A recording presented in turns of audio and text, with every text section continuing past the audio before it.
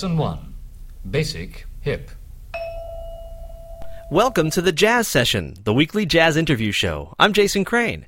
The Jazz Session is presented by AllAboutJazz.com, the web's leading source for jazz news, reviews, MP3 downloads, and more. The Jazz Session is also available at thejazzsession.com and in iTunes. This week's guest is singer-songwriter Kate Schutt. Her new album is called Telephone Game. From it, this is Take Everything.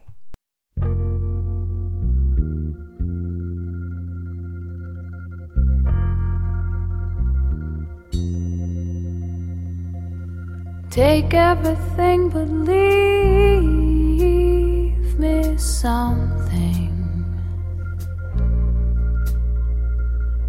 Something I can carry all by myself.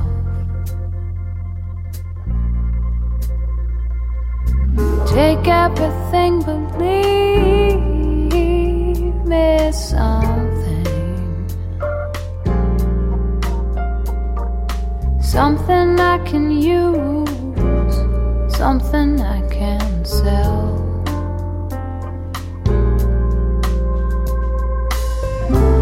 Stuck deep in my shoulder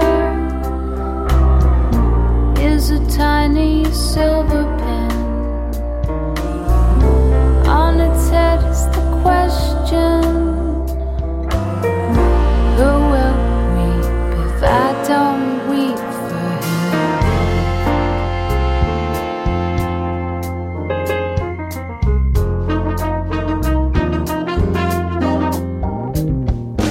Take everything, but leave me something. Something I can press against my lips.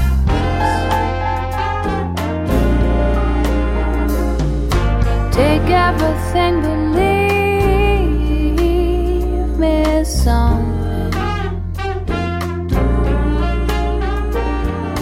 Something I can bless, something for my lips. My guest is Kate Schutt. Her new album is called Telephone Game, and like her previous recording, No Love Lost, it's part of the Artist Share project, and we'll find out more about what that means and why she made that decision. But first, Kate, welcome to the show. Thanks for having me, Jason. It's my pleasure. You have a very interesting background that's led up now to these great recordings, and before we talk about the two albums I just mentioned, I'm almost positive that sometime between 2001 and 2004, when I was working at a jazz radio station in upstate New York, I received a record of yours. So wasn't there one before? Yeah, there was a couple before that. We don't like to talk about them now, of course, but there was, I think, officially there's something like 7 records before these ones, but they were all made on the down low and on the cheap, and generally in a sort of handmade fashion. But there was my first 3 albums technically were a trilogy, and you probably received the third one that was called Broken. That's exactly the one, yeah. Yeah, and it was sort of songs arranged for solo guitar and voice, and it was everything from Somewhere Over the Rainbow to a version of Tina Turner's What's Love Got to Do With It to... Wasn't there a Stones tune on there? There was a Rolling Stones tune on there. There was some Janet Jackson. Sort of really eclectic combination of standards and what I would call 80s standards. Nice. I have this bad habit of taking what are really ultimately great tunes from the 80s and stripping everything away from them and playing them sort of in a jazz, I would use that term kind of loosely, but just reinterpreting them in a jazz fashion. And so there's definitely a few culprits on that record. Well, I get that they're sealed in a vault somewhere deep underground now. But I remember really digging that record, and so when I first got asked what to do this interview that we're doing now, I said I'm sure that I've got a record of Kate's somewhere in my house. And so we can leave that what is obviously a painful subject and move on to brighter times. But I really remember digging that record. So it's not all as dark as... Some people love that. Some people love that stuff. And I'm actually doing well, it won't be secret as of tomorrow when I blast my mailing list with this, but I've been going into a little studio in Guelph where I live in Ontario and recording. I go in twice a month. It's just on my schedule, and I record solo guitar voice arrangements of any tunes I like. So I've come full circle back to that album, and I'm starting to do a whole bunch of tunes. And it's everything from 80s covers tunes to standards arranged for voice and guitar to some of my own material just rearranged for a more stripped down sound. Feedback from that record wasn't all terrible. Some people loved it. So I still have a shot at my Depeche Mode by Schutt cover CD, you do. Right? Actually, I'm definitely taking suggestions and requests because it's harder than you think to drum up those 80s nuggets. There's a person on the CBC in Canada who just stumbled on my old records as well and totally got into it and did a whole show of Kate Schutt does hits from the 80s. That's fantastic. So you're not the only one, and I'll put Depeche Mode down on my list. Nice. Sure. Okay, cool. That's great. Well, let's get serious now. Okay. Enough having fun in this interview. Enough. We got to get down to some jazz here. Exactly. Let's talk for real here. So no fun. Can we delve back even paster than the past that we were just talking about, and talk just a little bit about particularly your first guitar teacher and kind of your early entry into the music. Sure. Yeah. Well, I grew up in Wilmington, Delaware / Chadds Ford, Pennsylvania. People always ask me where I'm from, and I say those two places, because really Chadds Ford is just over the Pennsylvania line.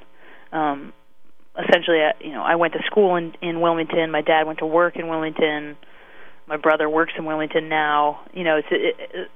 Wilmington, Delaware is the next closest city, basically. 10 minutes down the road. So, and I was 10 years old and already studying piano, but all my friends in school, all my guy friends in school, in grade school, were starting to take guitar lessons. Their parents let them play guitar.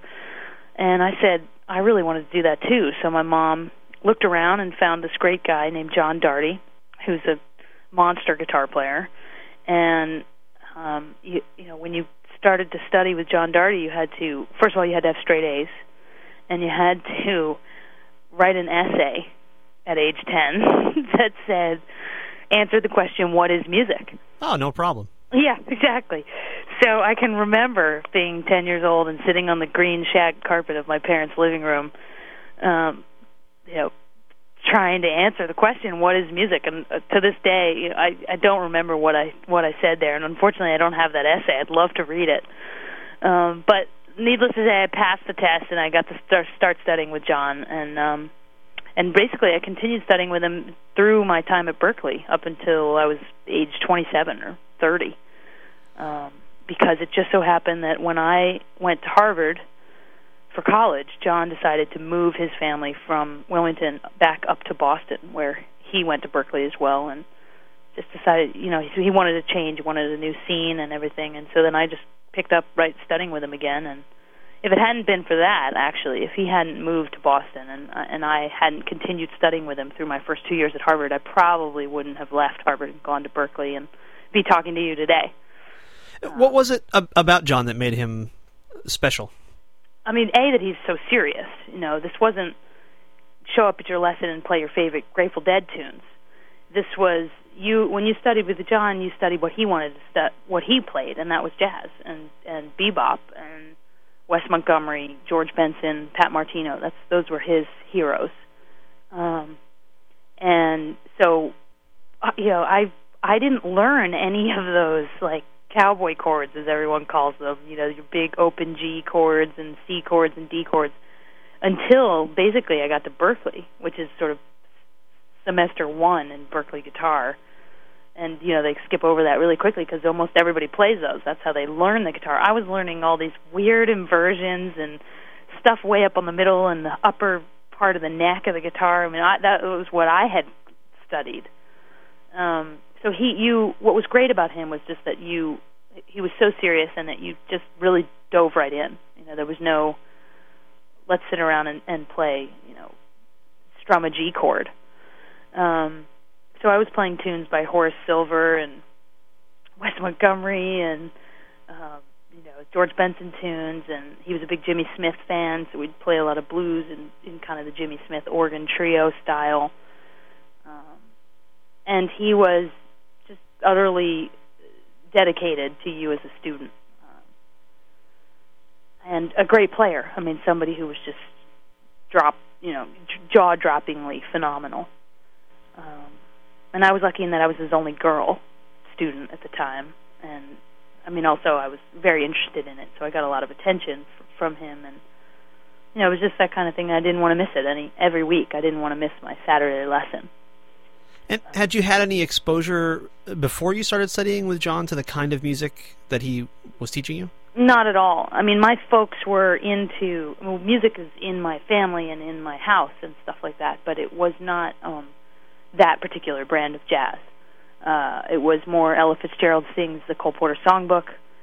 And, I knew all the words to that at that age, because we had the full two record Ella Fitzgerald sings the Cole Porter Songbook, and we would play that. My parents would play that incessantly, and the Gershwin songbooks and that kind of music, because that was what my grandmother, who was a great grandmother on my father's side, was a wonderful pianist, and that was the music of her.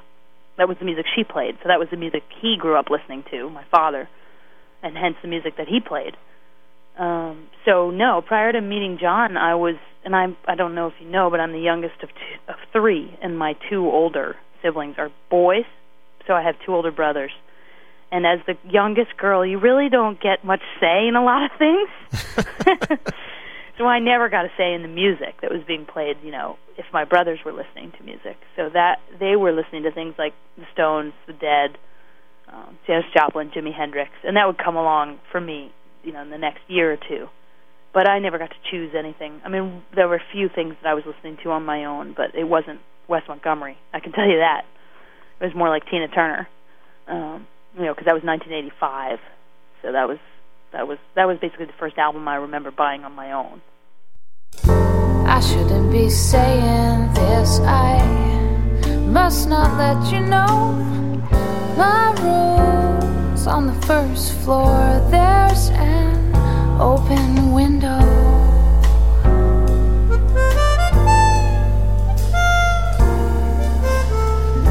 I don't want to trouble you. You don't have to see it through.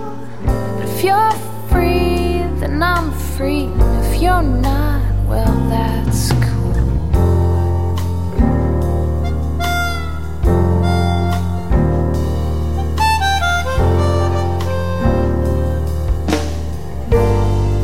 Through the window comes a change. The noise of boys full of fight. The rain when it rains, and all the good kind of light, all the good kind of light.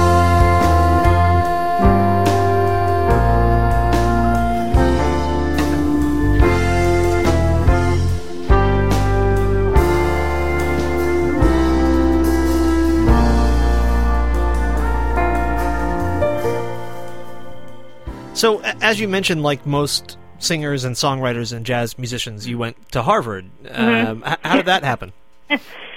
I was in high school, and I was a very serious athlete in high school, in addition to still playing music and doing stuff like that, but pretty serious athlete, and had good grades, and decided to go for it. I didn't know, I looked a lot of places, but decided to throw my hat in the ring.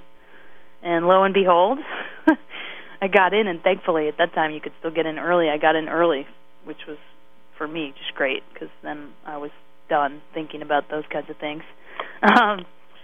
And pretty excited, didn't know anybody who went there, didn't have any friends older than me that were there or anything, but pretty excited about going to Cambridge and spending the next 4 years there. And what were you planning to study? I was unsure when I went there. I mean, I was definitely studying women's ice hockey and women's lacrosse, because when you play, when you go to a Division I NC2A school as an athlete, that's pretty much your life. I mean, you know, when you're competing at that level, you practice every day for 2 or 3 hours, and you're lifting weights and training in addition to that. So you basically have a choice as to whether or not you're going to do your work and be an athlete, or socialize and be an athlete, because you can't do all three. So I knew I was going to, I'm sort of more of the former. I was going to do my homework and be an athlete, but I didn't know. I was on the fence between English literature and I studied Chinese as my language in high school, so I was 4 years into studying Chinese already, and Harvard has a really top-notch East Asian Studies program. Your high school had a Chinese language program? Yeah, which was really rare, and why I took it, starting freshman year. And in fact, the summer between my junior and senior year in high school, I lived in Beijing and studied at Beijing University. So I was pretty far down the road of that language, and Harvard, like I said, had a great East Asian Studies program. But I was on the fence. I didn't know whether, which direction I would go. And Harvard makes you choose in your freshman year what your major's going to be, which is a little bit earlier than most other places. So I don't know, the writing thing really just was pulling on me, and I knew I'd continue with my Chinese language. I could still take language classes, but I didn't necessarily feel tugged to study the culture as much. So I opted for English literature. And then when you reconnected with John, your guitar teacher, that was when you decided to make the jump across the river? And essentially he moved up there that same fall, and I just started studying with him again once a week. I'd take the T over to his house in Brookline, and we'd have a lesson for like 2 or 3 hours, and I did that every week. And we were fitted in when I was traveling for hockey or lacrosse. We'd fit it in during the week, and about my second year at Harvard, I started realizing just how much time I was putting into sports. You sort of do this thing that you've been doing all your life when you're competing at that level. And then I kind of stepped back and was like, whoa, I'm spending upwards of 6 hours a day playing sports, in addition to going to class and everything and doing my homework. What if I spent 6 hours a day on music? Whoa, what would happen then? Yeah. And that question kind of blew my mind, and I couldn't get it out of my head. And that's when I said, I think I really want to pursue this a little more seriously than I have, at least so that I have the option, to say yes or no, I want to do that, or no, I don't. I felt like I never wanted to get to the point and regret not spending that much time on my music, because I'd always played in bands through grade school and high school, and was always doing stuff in music, just not seriously. So that's when I leaned over to him one day at a lesson and was like, do you think you could take me across the river and give me a tour of Berkeley? Basically, we just kept it on the down low because we didn't want my parents to find out. I was just going to ask that question. Yeah, you can imagine I think I heard the phone hit the floor when I said, I think I'd like to take time off from Harvard to go over to Berkeley College of Music. There was a sort of a stunned silence on the other end of the line. But what I did was I rigged it so it wouldn't be so shocking. What I did was I finished my sophomore year at Harvard. Harvard finishes around late May, and Berkeley their summer program starts up in late May. So I just basically took my last exam at Harvard on the same day I started my first day of classes at Berkeley. Wow. And just went straight. I said, listen, I'll go to Berkeley for the summer and the fall and the spring, and then I'll come back to Harvard and pick right up where I left off. And in NC2A sports, you can have an extra year to finish your playing your sports, so I wouldn't really lose an eligibility of sports. And I worked it all out, so it came in a nice package for them. And as it turned out, once you started studying music, was that pretty much it? Yeah, I just got there and I was totally and completely underwater. Because it's what it is. It's Berkeley, and there's people that have been playing music for as long as I was playing ice hockey. They were doing that all their life, and I wasn't. So I had a lot of catching up to do. I am not ashamed to say. I was really, really behind everybody, obviously. But, yeah, I kind of got there, and I was like, wow, this is what it's like, being able to do music 24 hours a day, 7 days a week. And just really felt scared and overworked, but also at home. So I stayed there summer, fall, spring, and then I stayed another summer, fall, and spring. When it was time for me to go back to Harvard, I had a heart-to-heart with them and said, I really don't want to leave. I don't think I can. I've made so much progress. I worked incessantly to try and catch up, and I just didn't feel like I could leave yet. So they allowed me to stay, where I stayed for another 3 semesters at Berkeley, and then finally in after 6 semesters there, I was a little burnt out by that time. And my parents just were like, well, you really need to finish something. We don't care whether it's Berkeley or Harvard at this point, but please get a piece of paper from one of these institutions. So I decided that I had been at Harvard. I mean, I had been at Berkeley for so long, and I was always a person who did a lot of things, and it was time for me to exercise the other part of my brain that I'd put away for 6 semesters. So I decided to leave Berkeley and go back to Harvard. And that was a great decision. I mean, I played one more season of ice hockey, and I didn't play lacrosse. I can't remember why. No, I did. I played one more season of both sports, and then my eligibility was over, essentially. But I had 2 more years to do at Harvard. And so I finally had a year at Harvard where I wasn't playing sports, which was like what the other half lives like. Right. What college is supposed to be like. Only that I was a couple of years older at this point and really appreciated it. And now I always tell people now, if they ask my opinion, should I take some time off for college? I think it's the best. I mean, I didn't really take time off per se, but I took time away from that institution, and particularly that one. It made me appreciate it even more. It was a great decision for sure. Yeah, it sounds like it. I have brought an invitation. Let's do something, let's go somewhere. Open your mouth, cross your arms, go on. Act like you just don't care. Blackout in the city. I'm free now as a falling hand. Blackout in the city. Do what you want, 'cause you can. Yeah, 'cause you can. Oh, what you want, what you want. May I sit down beside you, just to feel what it's like to be one in your circle. I put diamonds in my eyes, make sure I don't breathe. So in 2004, you moved to Guelph? Yes, In Guelph. addition to How having you an awesome pronounce jazz it. festival. Yeah. Can you talk about how, of all places in the world, you chose Guelph? Although I think in some ways the answer is pretty obvious. But Yeah. I mean, I was playing ice hockey at Harvard at that level. We had a great ice hockey team. We had, of course, a number of Canadians on the team.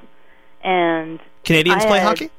Excuse me? Canadians play hockey? Canadians play hockey, yep. Huh. It's, it's a shocker, but they do. You heard it here first, folks. Yeah, exactly, totally.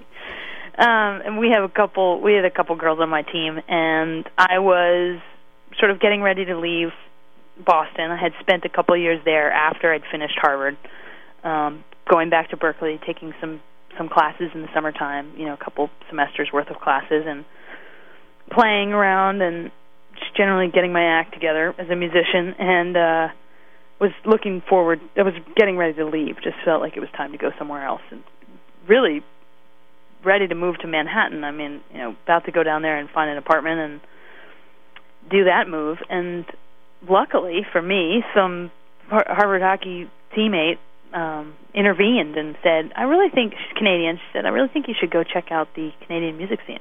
And I was like, what Canadian music scene are you talking about? In typical American fashion. I've already heard Rush and Bryan Adams. What else is there? Exactly. And she said, no, I really think, there's a lot going on up there that no one knows about. I really think you owe it to yourself to go up there and check it out. So I said, sure, no skin off my back. I'll go up for a weekend, check it out. So I drove up to Toronto. I stayed up there for the weekend, 4 days, a long weekend, and lo and behold, she was right, that there was so much going on in the city of Toronto, and the musicians that you met were totally different than any musicians I ever met anywhere.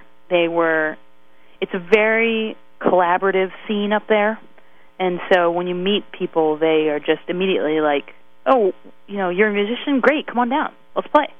There's not, certainly coming from a place like Boston, which is very, very divided, very academic, first of all, the whole scene and the whole city. And secondly, it's very divided along genre lines. The hip-hoppers only do hip-hop with other hip-hoppers. The jazzers only want to play Donna Lee at quarter note equals 3,000, and, all that kind of stuff. And that's really how it is. And that was my experience of it. And I was never that way. I played in a classic rock band when I was 11. I got into the singer-songwriter stuff and Ricky Lee Jones and Tina Turner. I had all these influences. So I was never that way. And in Canada, it's not what genre do you play, it's do you play? And then everybody just collaborates from there. It was so refreshing. And I just was like, I think there's something going on up here that nobody else knows about. So I came back down and I started applying for a work permit, which is a big, giant application to the Canadian government, and did that. And lo and behold, again, I got it, which was a real shocker. They gave it to me, and so I moved up. And I moved to the little town of Guelph because that's where my friends' parents were, and they, it was some friendly friends that I could crash with when I got there. And it turns out Guelph is the Austin, Texas of Canada. It's like this little artistic community where everybody is an artist of some variety. I mean, literally. There's not a person that you meet that is not either a painter, a sculptor, a potter, a musician, or one of, or two of those things. And it has this huge live music scene, great little club scene, and everybody supports everybody else. I mean, you go out to see music every weekend because that's what you do. That's expected of you as a community member. So, it's about 40 minutes from downtown Toronto, so it's comfortable to live there. You can drive in, be in the city, do your work, do sessions and stuff in the city when you need to be, but then not live in the city when you don't need to be there. Sounds great. Yeah, it's wonderful. I'm sold. Yeah, I know. I mean, and then, of course, subsequently, the ending of the story is that in 2006 or 5, whatever, the Arcade Fire and Leslie Feist and the Broken Social Scene, these big Canadian bands, and Leslie Feist just blew up, essentially, on the world scene. And everybody started being like, oh, this Canadian music scene is so hot, and all my musician friends were like, can we climb in the back of your car and come across the border with you?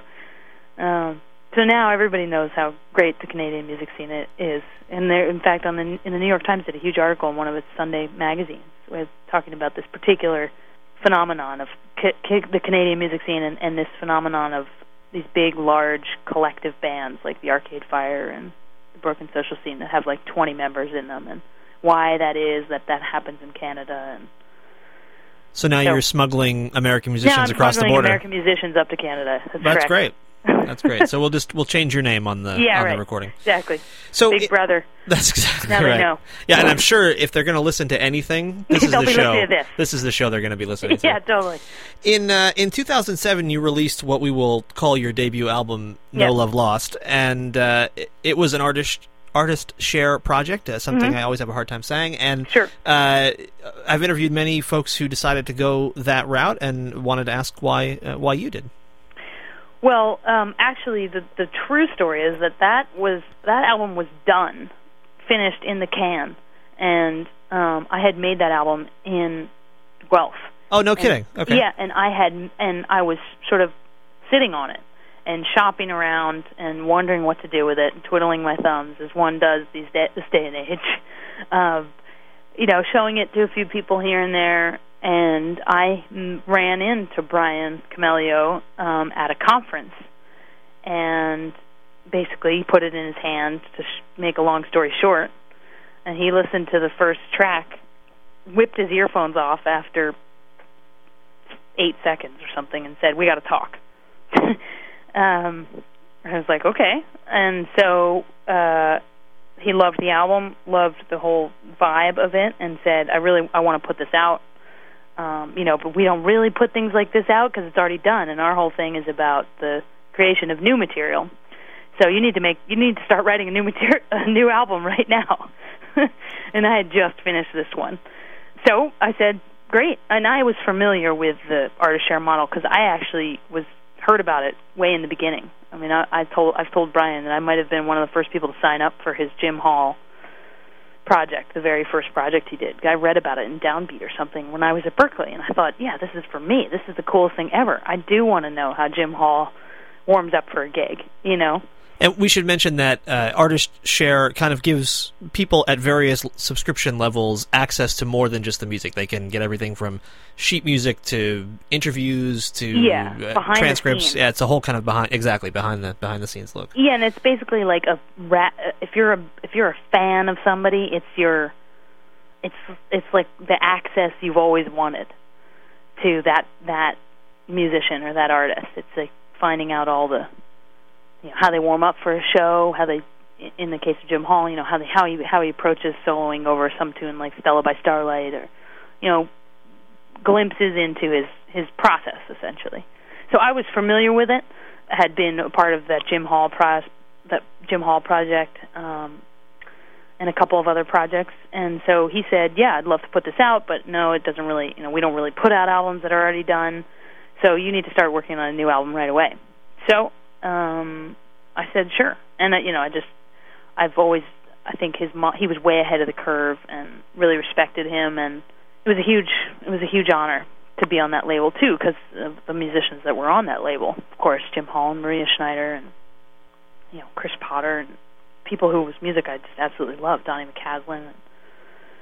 So that's basically what happened, is that I started working on a new album right away. And what people did was I basically put together a lot of the behind the scenes of the making of No Love Lost, so that people would, when they signed up for the project, they would get all that information as well as the new stuff.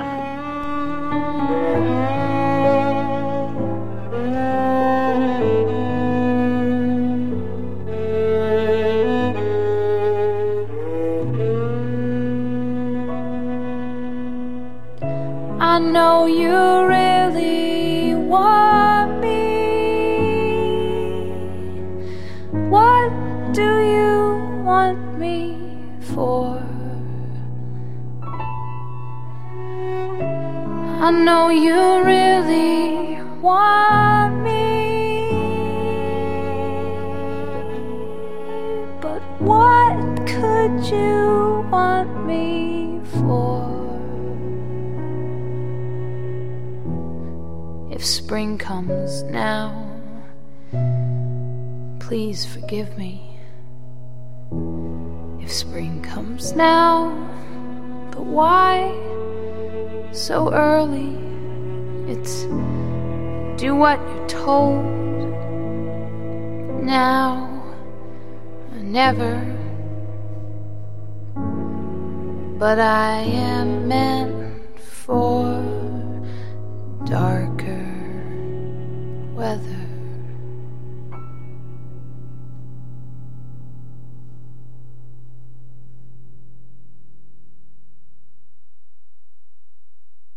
And then the kind of the beginning of what became Telephone Game was a collaborative process in a way that I think even pushed the boundary some on Artist Share.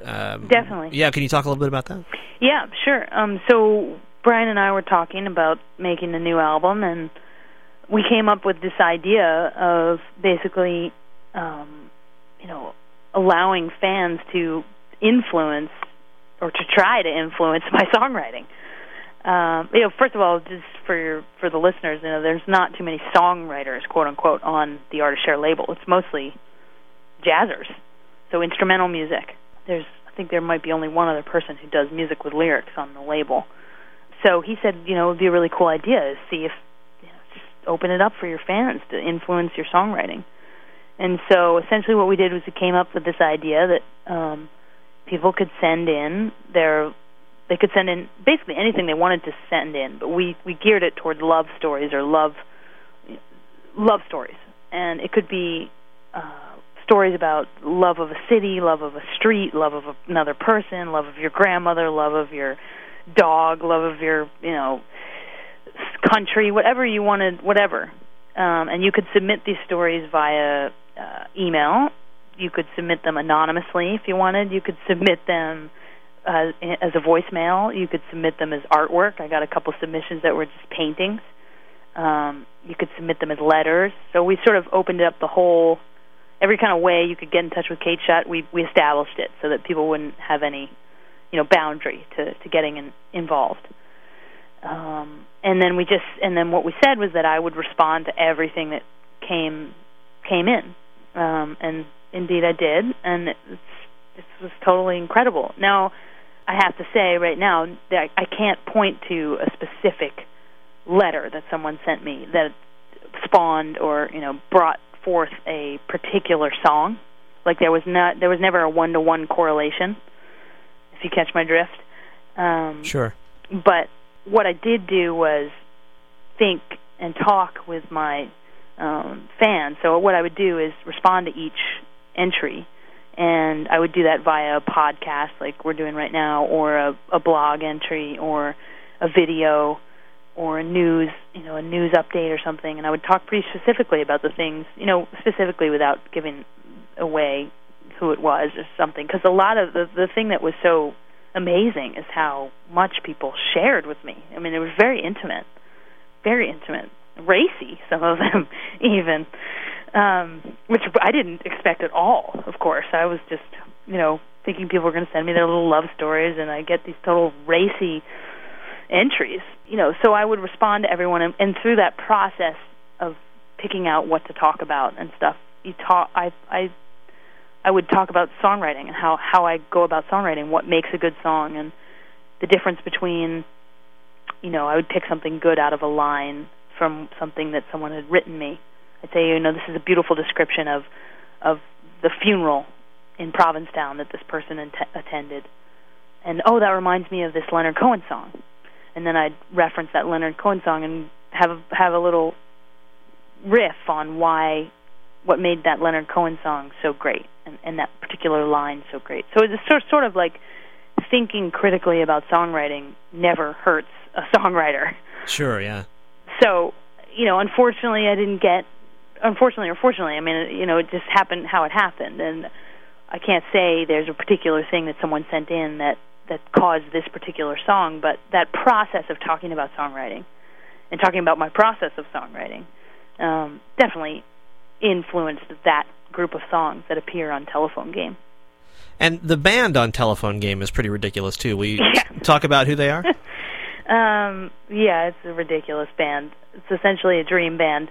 So Terry Lynn Carrington, first and foremost, and I had worked with Terry Lynn on a project that I had produced just prior to this one, to the Telephone Game. So in between No Love Lost and the Telephone Game, I wrote all the music and arranged and produced an album that's a ridiculous hip-hop album. Is that Coco's? It's called Coco Bonaparte. Right. It's just a really amazing album. It's not out anywhere yet. We don't know if it'll ever see the light of day, but it's a live band doing really amazing hip-hop. And I am holding it in my hand. Are you? So oh my gosh, you're like one of the only people in the world who has that. Maybe we'll even sneak a track somehow. Yeah, you can have my permission to sneak a track on there. It's just totally awesome. It's a really cool project. So anyway, I had hired Terry for that project because I wanted to put together a ridiculous live hip-hop band, and she was top on my list. So we worked together during that project and had a great time. And there was just no doubt in my mind that she was going to do the Telephone Game because she's obviously a phenomenal player, but one thing about her that I don't know if the general public knows is that she has a deep, deep knowledge of songwriters and singer-songwriters. I mean, she was referencing Emmylou Harris and Ricky Lee Jones in the same way that she can reference, the Herbie Wayne Shorter stuff. So I knew she was going to be involved. A little bit of learning, it's a lot of danger, dear. I step on the heels of my life. A little bit of learning, it's a lot of danger, dear. A lot of learning, like love. A little bit of learning, it's a lot of danger, dear. A lot of learning, like love. Listen, some things I know that I never learned, I was never told. I just feel in the ground will hold my next step, and the mementos, it's forever kept. I assume the dead sleep a deep sleep, deeper in fall and winter most. Yeah, I assume the water we gather will taste good, though it tastes of sweat from the neck of my brother and sister who hold the sky high with arm and wood. To me the stars feel like splinters. I assume the sun will rise tomorrow, and the moon at night sun's light will borrow. Yes, I assume the trumpet blast and battle cry is a children's game. Why? I assume I will live another day. The world's at war, yeah, but it's far away. What if I'm wrong and when I win all the symbols I don't get a song? Feel this, my body is deft and strong. My mouth can talk the right talk, slings and rocks. But my spirit's not been taught to walk. Cold isn't it the light? Cold isn't it the day? Just as much as the night. Do I talk to myself? Is there anybody else? Or do I? Little bits of learning. Then I went out on a limb. I needed a piano player, and I'm a huge fan, and always have been since he came on the scene, of Orrin Evans. But I had never crossed paths with him or anything, but I just, in this day and age, you can do that. You can just send him an email through MySpace and said, you don't know who I am. You have no reason to know who I am. I'm a nobody, basically. But I love your playing, and I've always loved it, and I've transcribed a bunch of your tunes, and I think I have this hunch that this would be a perfect project for you. And he wrote me back and said, I'm in. It sounds amazing. Totally. So I had those two, and then I needed a bass player who was closer to home, because those guys are so busy that I really couldn't rehearse with them or anything. So I needed at least one member of my band who was close to home. So I got a great, fantastic Canadian player named Mark Rogers, who plays both upright and electric, which I needed as well, because some of these tunes were jazzy, and some of them were more sort of rock pop. He plays for Holly Cole now and stuff like that, so I knew he could hang. And then who did I fill it out with? Oh, my dear friend Dwayne Andrews, who played on No Love Lost.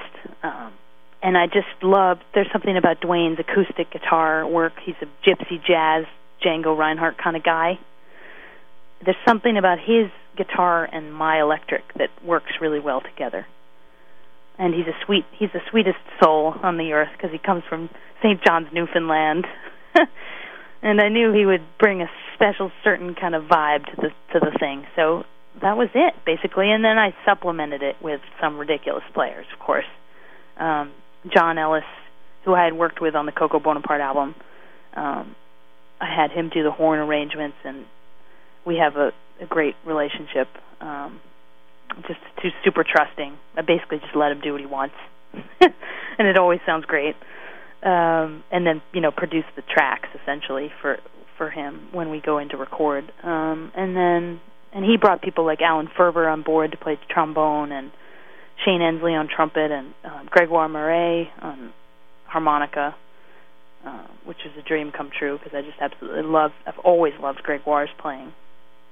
For the background vocalists, I went back to the alma mater and snagged a few players or singers from the Harvard Gospel Choir. Kumba, which is a huge gospel choir at Harvard. Anybody can be in it. I wasn't in it because I was always playing sports, but if I hadn't been playing sports, I would have been in it. But grabbed three vocalists from there. The director, Sheldon Reed, and then Paris Woods and Candace Joseph.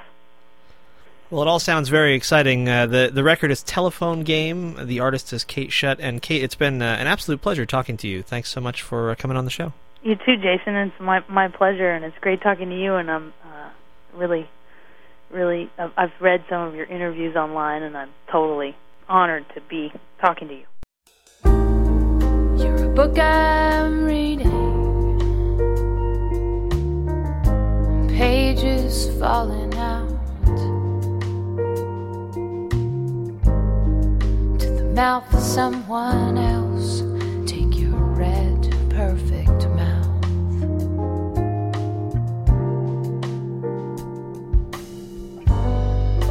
It's interesting times. It's every man for himself. It's take what you can carry and cast away all else. You can have the sky, baby. I got no use for it now, so don't go asking me why. You can have the sky.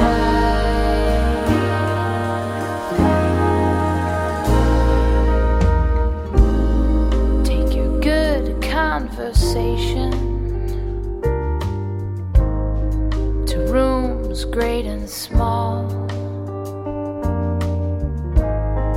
They will have you laughing and feeling no weight at all.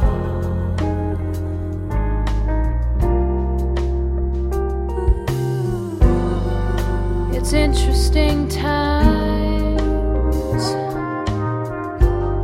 It's every man for himself.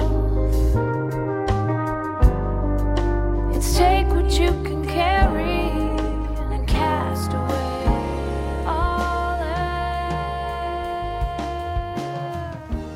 You can have the sky, baby. You've been listening to The Jazz Session, the weekly jazz interview show. I'm Jason Crane.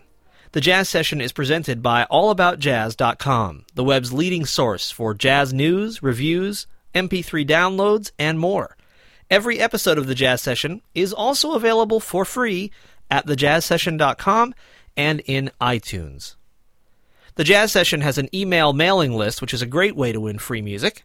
You can sign up at thejazzsession.com, or if you're on Facebook, there's also a group there for The Jazz Session. You can just search for The Jazz Session and it will pop right up. I give away music using the Facebook group, too. The theme music for this show is by the Respect Sextet. Check out their new album, Serious Respect, online at respectsextet.com.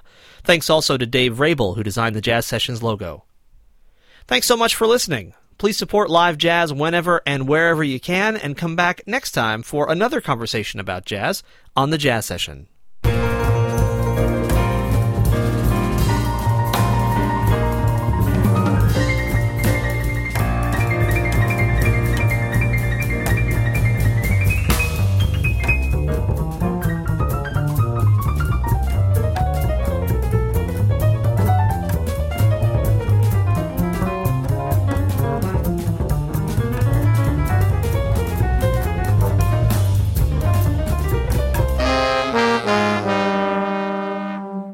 Thank you for listening. Bye.